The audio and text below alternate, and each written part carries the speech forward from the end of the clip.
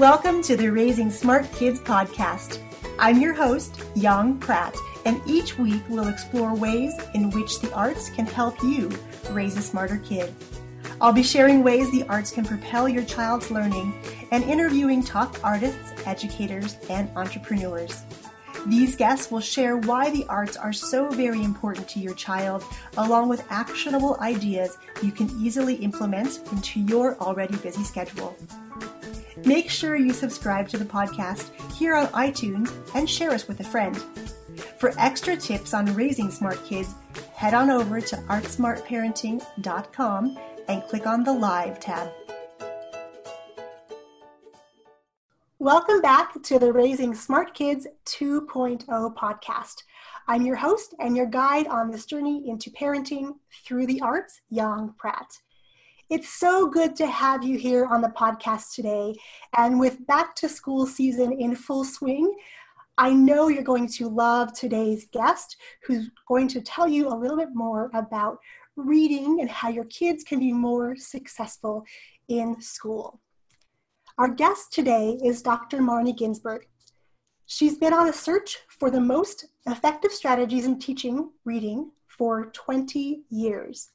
This obsession has led Marnie from public school teaching to reading tutoring, university research, teacher professional development, and now to Reading Simplified, an online community for classroom teachers and parents. Reading Simplified helps streamline reading instruction and accelerate students' learning. Her main hobby is, of course, reading, but it sometimes takes a back seat to driving her three girls to their activities. Mm-hmm. Welcome to the show, Marnie. Thank you. It's so good to be here with you, Yang. I am so excited you're here today because I know right now we're in back to school mode, and one of the things, of course, parents start thinking about is kids reading. Are they reading enough? Are they reading well enough to help them be successful? So this is perfect timing that you're on the show today. Mm-hmm. So I want to go back to the beginning, and I want to know how you got into teaching and your journey to help parents and teachers really learn more about the art of reading and helping their kids. Mm-hmm. Well, it wasn't something that I exactly sought out. It just kind of happened to me, as I guess a lot of those types of careers that our passions do. I was pursuing an interest in teaching middle school language arts. Now, at that point, I thought, I'm so passionate about getting kids to love reading, and if we give them choice in the classroom setting, then they're more likely to read, and when they read, they will be more likely to read well, and they will succeed in school and life beyond. And that was my vision, and I'd been trained in thinking about how to set up the classroom and to encourage choice and to inspire reading. But in one of my positions, I was a sixth grade teacher, and I discovered that my students were on average reading at the fourth grade level. And when I listened to them read, I knew that they did not know how to attack unknown words. And so I started on this journey of how do you teach that? And I had a master's, I had paid attention in my classes, but it was hard for me to know what to do with this problem. I had a curriculum, but they couldn't even read to the curriculum. So I was reading aloud to them to kind of compensate, but I didn't want to send them off having been compensated. So I started pursuing that question of how can you teach reading and how can you do it really quickly, because these kids didn't have time to waste. And then it reached a dramatic point the next year when I had two students who had been identified as having learning disabilities who weren't even reading at the first grade level. So I was really, really kind of panicked, like it's not okay to keep sending them on not knowing how to read. So I searched in the university library, Barnes and Noble, what was available on the internet. And I finally found something that worked, and I put it into practice with the little boy that would come before school or after school. And he made some nice growth. And so that got me all excited about, because I knew that I wasn't alone. There are other teachers like me that didn't know how to solve this problem. And there was a fairly simple solution So I started reading tutoring. I went to get my doctorate at the University of North Carolina. When I was there, I was able to develop a reading program that was for struggling readers in the public school classroom, particularly rural and low-income communities. And we tried that out in multiple states, from Nebraska to North Carolina, New Mexico, and Texas. And that program got really strong results. So I knew that we were on something, and I kept thinking as I progressed through working with students myself, but also working with teachers, how can we streamline this, make it easier on the kid, but also on the teacher, because the teacher has a lot to juggle. And so from that experience, I learned how to streamline it even more, and that's what birthed Reading Simplified. And so I'm really on this kick to get the word out there that reading doesn't have to be as complicated as a lot of the reading programs make it, and it doesn't have to take as long as many programs suggest that it might. And that's why I'm here today. I'm just so excited to spread this word. Over those years of figuring out what's best for kids, I realized that there's really just three main activities that most kids, whether they're beginning readers or struggling readers, need to be able to crack the code and to be able to decode unfamiliar words. And then once you decode them, then to read them enough and get enough practice reading that you read quickly and fluently. And so you're more likely to enjoy the reading and read a lot. So that is what I'm spreading around a lot right now, that just three activities that integrate phonemic awareness with phonics. And let me explain phonemic awareness. Phonemic awareness is one of those terms that we don't use a lot at the cocktail parties, right? It's a teacher technical term.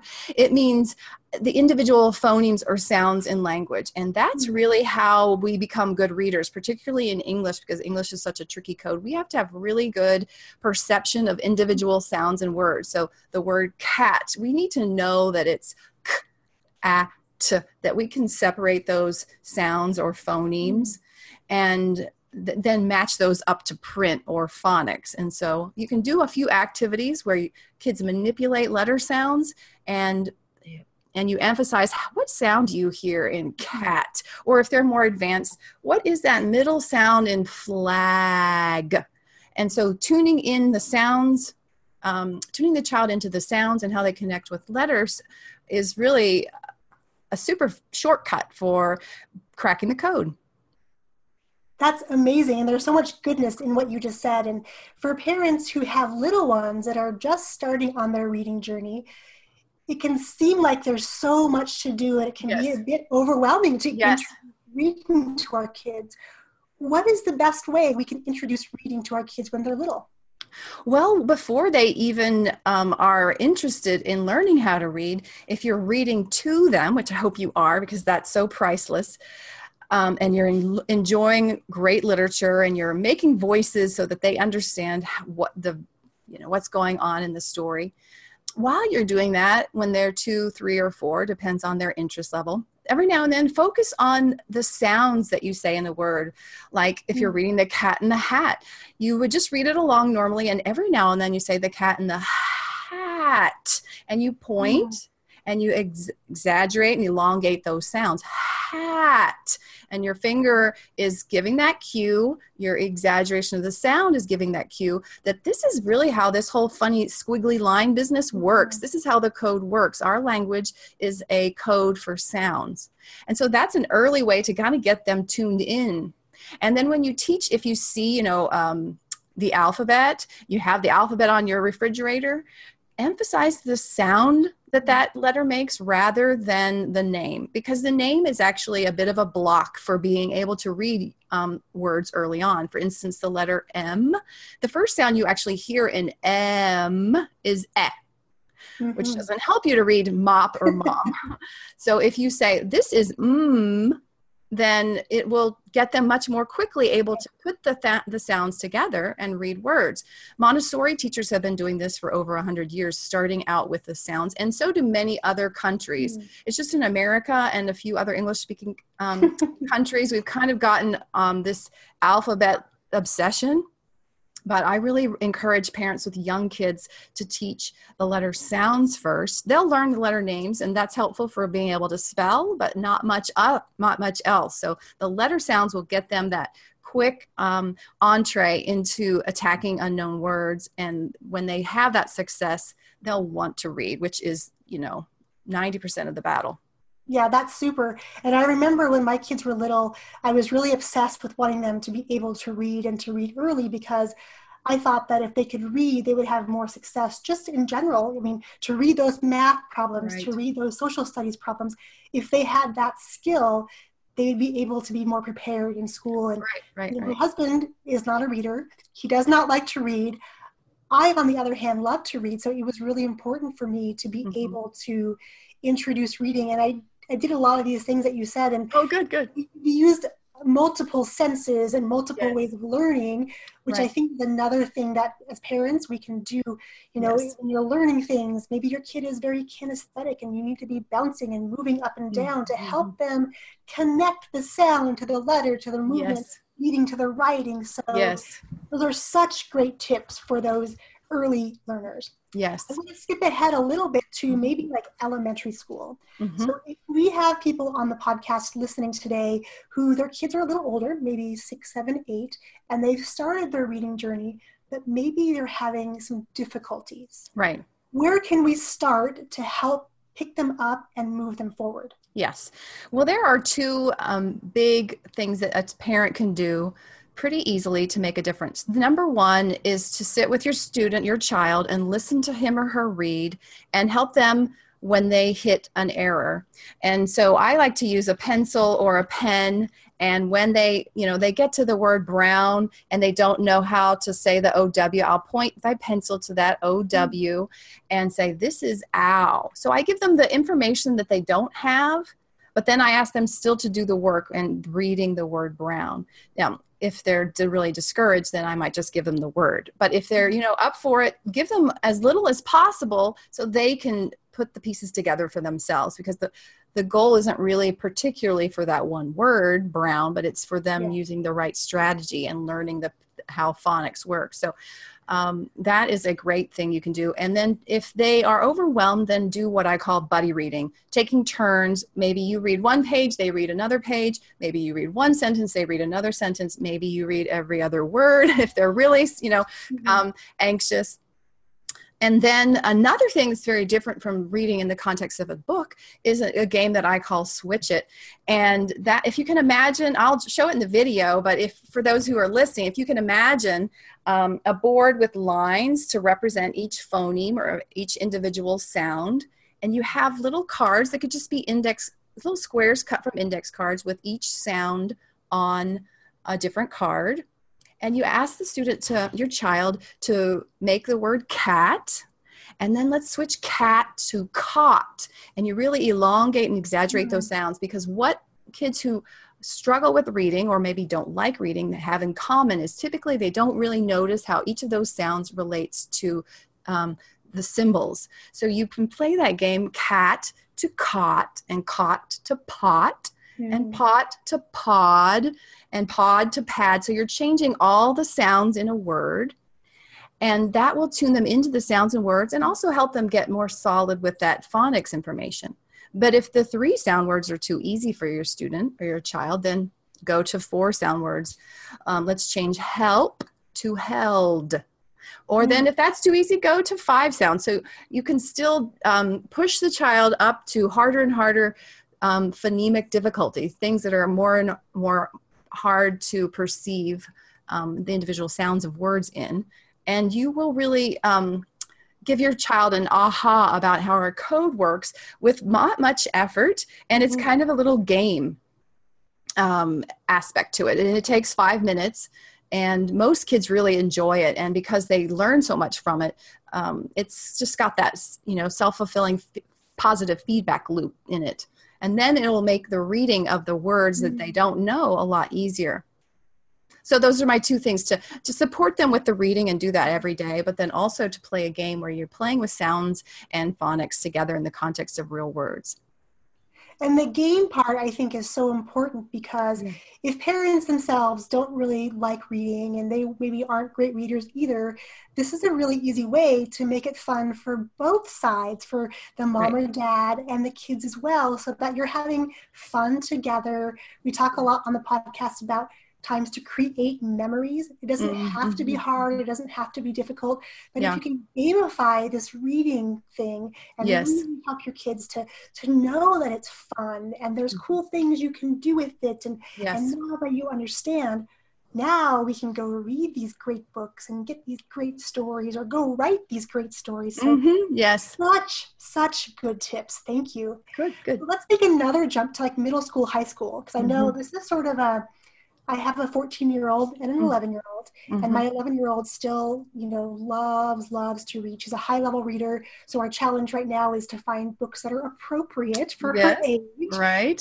My oldest is also a really super reader, but she's lost that interest. She'll do it when she has to, when she's getting graded. I've been trying to encourage her to read books over the summer, but the interest is not there. She'd rather engage with her friends at this point and do some more social things. So how can we help our older kids, middle school and high school, when there's that transition in life, to help them continue to enjoy reading? Yeah. Well, that's kind of a multi-part question because it's complex. Your daughter may be really quite able with the underlying skills, but life is, all the digital life is probably more simple and easy. So that's hard to be, to beat that. But a lot of kids, and I mean probably most kids in the US anyway, they still have weak sound-based decoding. So that ability to change help to held and to do it quickly is fairly weak. So that same game can apply for older kids and change 5 or 6 sound words, change stamp to stump.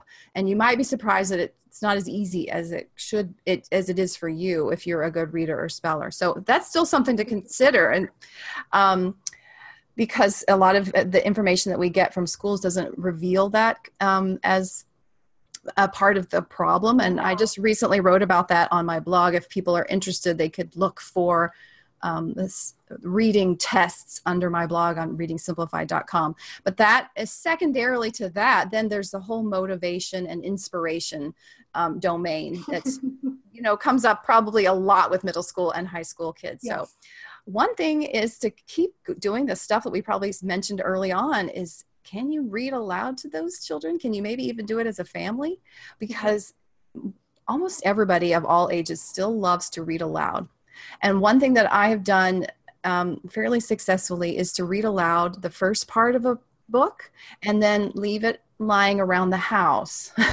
Oh, we didn't have time to finish that. Maybe the student will pick it up, especially if it's a cliffhanger type book, or continuing the book, of course, as a family is very rich. As you say, those family experiences, they're priceless when everybody can share in a book together.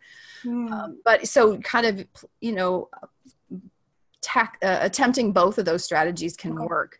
I like to think about getting kids to read and to love reading as a bit of a detective game. So each kid is unique. Some kids are going to be much more inspired by the nonfiction or the informational text. So if they have an interest in robots or anime, do what you can to find all the books on that topic and slowly reveal them so that they maybe get their interest perked, and then also make them. Another thing that has been very successful for a lot of the students that I work with privately is the app that is available on the Kindle Fire HD. So Amazon has a nice technology that they call immersion reading, where they can take an ebook and sync it with the professionally recorded audiobook. So the student can follow along with the text as it sweeps across the page, but hear the really professionally done, really nice recording, so they get the intonation and the meaning behind things, and it's a lot less challenging for the child. But then it's still very useful. They're getting eyes on print time, and they're learning the language that's in that higher level book. You can often pick a book that's above their reading level to do this type of activity. Now you have to get that Kindle Fire HD, and you have to get the ebooks and the audio books, but Amazon does a nice discount with when you link those two together. It's a lot cheaper. So that's a possibility. Or if you just go to the public library and get a book on CD or a Playaway, which is a little small handheld device, and encourage your child to listen along. There is still a lot of value in that. Number one, the student can get excited about reading again, and that's probably your biggest battle. If you can win that battle, then you're golden. And then secondly, along the way, they're picking up the language that's more sophisticated. Almost all written language is much more sophisticated than our everyday speaking. Even college-educated adults speaking is not as sophisticated as children's books. We actually have studies that show that there's a difference. So don't feel as if that's cheating or it doesn't count or it's not enriching enough, because by and large it is. And then also, if they're following along with the book, whether it's through that Amazon Kindle or just if they happen to you get the book and the audio from the library, then they're also getting a stronger ability to recognize words more rapidly. It'll build their fluency. So those are some things that work pretty universally, but it's a bit of a game for the parent to play, deducing what works. Right.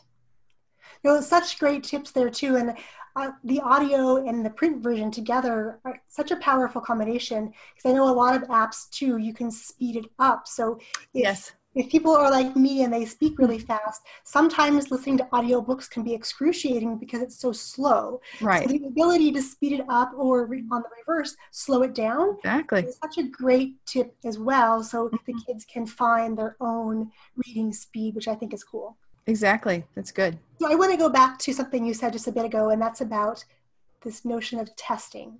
I'm not a huge fan of standardized tests, and I feel like there's so much weight given to these tests and not focusing on the learning, like the true learning and being able to apply the stuff they're learning versus just being able to have enough knowledge for the test. Right. You mentioned that the tests that are available now aren't catching some of these maybe reading deficiencies that could be happening.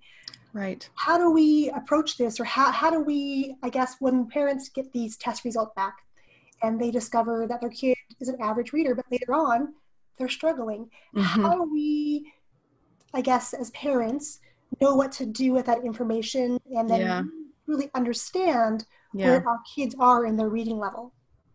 Yeah, that is a very complicated question, because it's fairly universal that schools are giving comprehension tests in second grade and above in reading and not giving much else. So that's what I mean by that is they'll ask a student to read a passage and then answer questions to demonstrate their comprehension. And so that can give you a level, as you pointed out. Are they above average? Are they average? Are they below average? But then if they're below average, or they're below your expectations of what you think they're capable of, it doesn't tell you why. Because comprehension is the ultimate outcome, but usually 9 out of 10 times, comprehension per se is not the problem. It's something that came before, that wasn't built with a strong foundation. So that's hard for a parent to figure that out. That's why I recently wrote that post about reading tests. I recommend getting a non-word reading test and giving that to your child, so you can figure out, is this really the problem? Is it a problem with their perception of sounds? Do they have weak sound-based decoding? And you may think, oh, no, my kid's fine. But what happens when you get into be above 6th grade, 7th grade, and above? You should be very, very, very accurate. So if your child is misreading 1 out of 10 words or 1 out of 20 or maybe even 1 out of 30, that could be that because they have that weak sound-based decoding issue. Maybe that it's not really bad, but it's just enough off that's causing the system to be sluggish. So if you give them a nonsense word or a non-word reading test where it's a word they couldn't possibly have seen before, then you reveal whether their sound-based decoding system is working. So a child might read a word like faff, F-A-F. It's not a word, right? Or a harder word would be, could they read the word splost? And when they can or can't, that will cue you into if something foundational is missing. And that's how, if that is the case, then getting some support or playing that switch it game may be very beneficial so that the foundation gets shored up. And that's one of the things that's really big that I see so often. Pretty much all my reading tutoring students have that as a weakness. Wow. Another thing could be just a reading rate. And so maybe they're just slow because they haven't practiced reading enough. So you can ask them to read a passage of something that they like, that they've already read, and then have them reread it to you a couple different times. A short thing, maybe that's something that only takes them a minute. And you can model reading it well with good intonation, and then have them copy you and kind of bounce back and forth between that. And when they do that day after day, even 2 or 3 times a week would make a difference in building their reading rate, which would be build their fluency. If you think about a computer, when your processing speed of your computer is slow, you want to throw the computer out. There's not enough energy, computer energy, that's my technical term, for it to do, another thing, which in the case of reading, then by extension, this analogy is reason or think.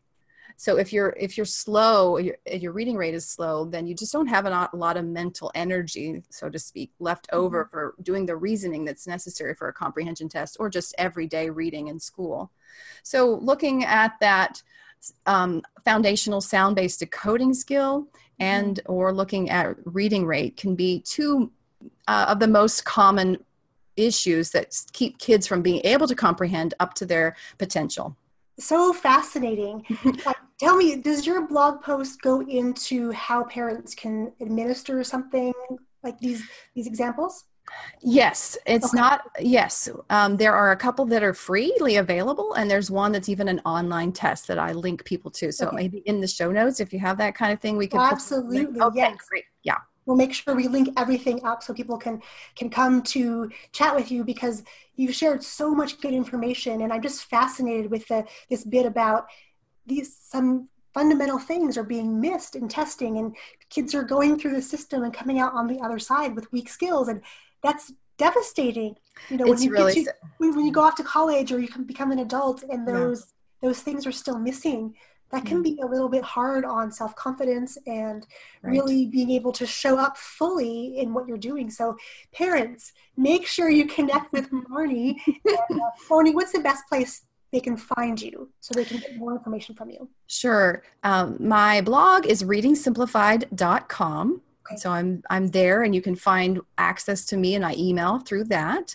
And I also do a lot of Facebook Lives. I teach students live, so you can learn how to do these activities like Switch It that I mentioned right on my Facebook page. So if you would go to facebook.com/Reading Simplified, or if you just search in Facebook for Reading Simplified and follow me there, then you'll get more of these kinds of tips and tricks for your student or child.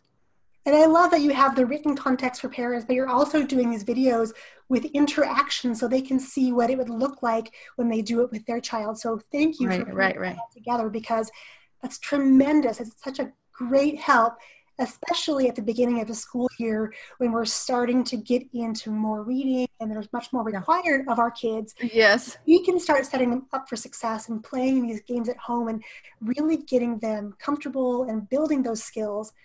Wow, this school year could be the best ever. So Amen. Yes. So much.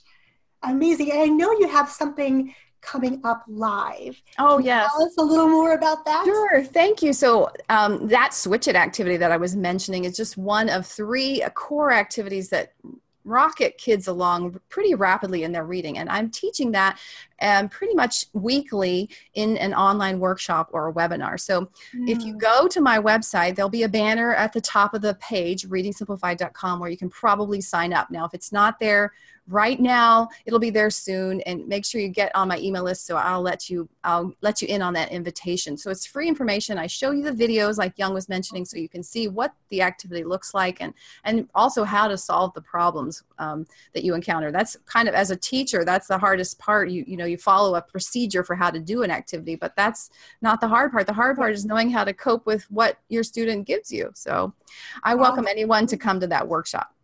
Super. And as soon as we're done here, I'm going to pop over there and get on your page and your email list so I can go learn more, because it's such a fascinating topic. And I didn't realize it's so rich and robust. And there are things that we can do as parents to help our kids while they're in school, before school, after school, whether they're struggling or whether they're excelling. So thank you so much for being here today and sharing your vast amount of knowledge about this amazing art of reading. Thank you. Oh, thank you. Well done with your podcast. I'm so excited for how you're spreading the word about the arts for parents. So it's beautiful and much needed. Thank you for being here, and thank you for saying those very kind words. I so appreciate it. Thanks for tuning in to the Raising Smart Kids 2.0 podcast. To really accelerate your ability to unleash your child's superpowers and raise smarter kids through the arts, we're creating loads of new resources, ways to connect, and ways to celebrate your successes. You can join our free Facebook community by visiting theartsmartparent.com or just search up Raising Smart Kids 2.0 on Facebook. I look forward to seeing you inside our community.